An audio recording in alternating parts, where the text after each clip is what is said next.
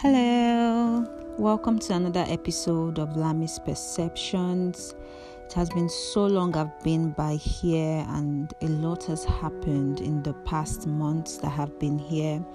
One of which is that I've moved to a new country, and a lot of changes have happened due to this move. And the podcast episode today is more or less going to discuss a bit on some of those changes basically. Before we get right into that, I just want to thank everyone for always listening. Thank you for always sharing this podcast episode. I want to also specially acknowledge everyone who reached out personally to just ask about the updates concerning the podcast and why new episodes have not been released.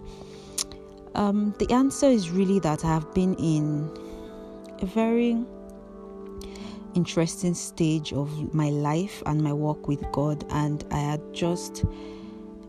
had just felt hypocritical, I would say, or just untrue and dishonest to just come on here and just do an episode. And I really didn't have anything I felt ready or led to contribute with this podcast basically. So that's why there's just been such a long break, but I'm glad to be back.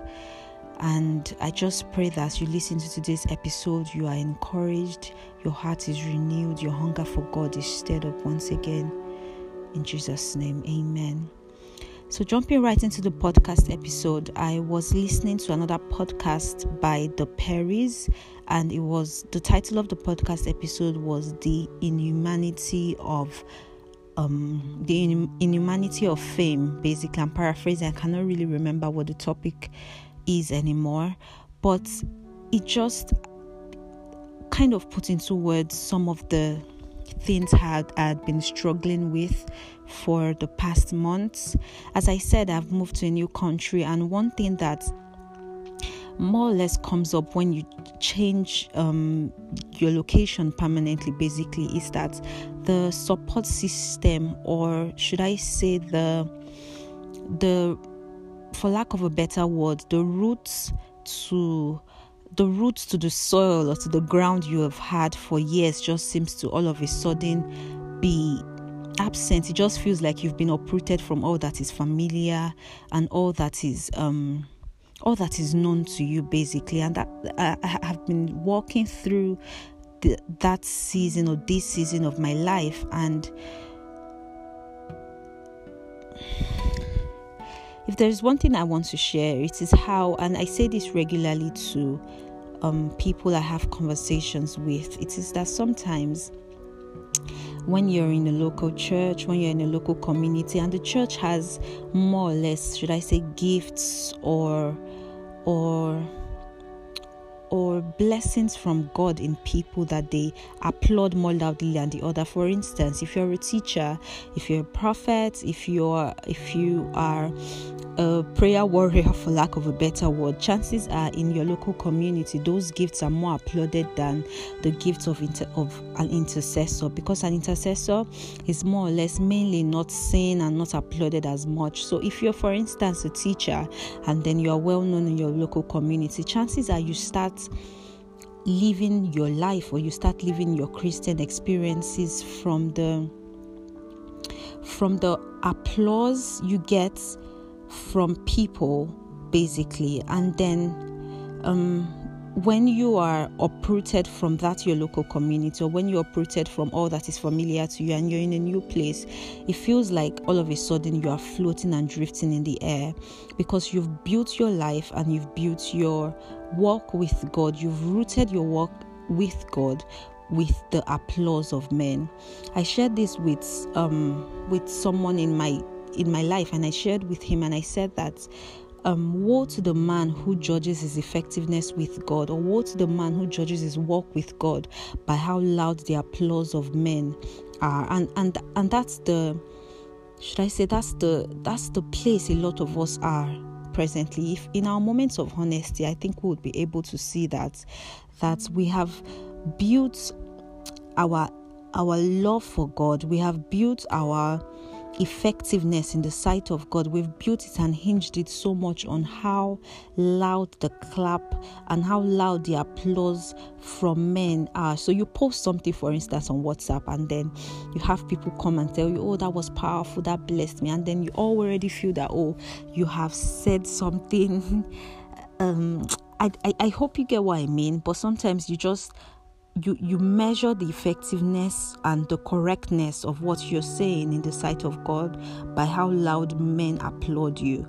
And then the downside is that you spend so many years of your life living to hear the applause of men, and then all of a sudden, when it's just you and God, when the lights are all off, when everywhere is silence, you have no way to reconnect back to that voice. You are no longer able to hear the voice of God in the stillness and the silence.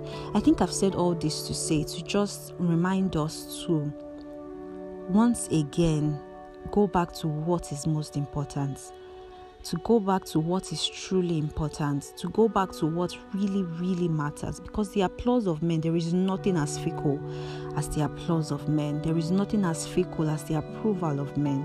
What really matters and what really would count outside eternity, the Bible says that man is like flower, here one day and wilted the next. What really lasts long beyond man lives, beyond the time of man, is what we're able to carry into eternity.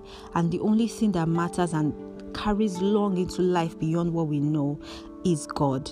And that is what really matters, really. And I'm just saying all this to remind us to find God again. I'm saying this to myself. I'm saying this to every single person listening to this podcast episode, that in the loudness of life, in the noise of life, in the applause of men, for the gifted amongst us, for the ones who are known by men, for the ones who people look up to, for the ones who, be it in your local community, be it on social media, whose words seem to carry weight with men, for the ones who are known to be smart, who are known to be anointed, who are known to control the hearts of kings, for the one who amongst us are just creative and gifted and are known by men and popular and famous, to never ever forget that what really, really matters beyond the noise and what really would count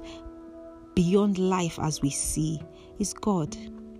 So this is a call to every single one of us to find God once again, to turn down the noise and find the one who loves your soul, to find the one who knows you beyond what any man would ever know, to find the one who is able to keep your feet from stumbling, to find the one who is your true roots, to find the one who is the true vine and whose branch and who you are plugged and planted into, to find God again, to just go on a journey and to find the Lord and to center your soul once again in what is right and noble and true. And I pray that the Lord would not hide himself from us, that our eyes are open once again to see him, to behold him, and to love him truly, not for what he can give to us, not for what he can do through us, but to love him as the one who loves our soul sincerely. In Jesus' mighty name, amen.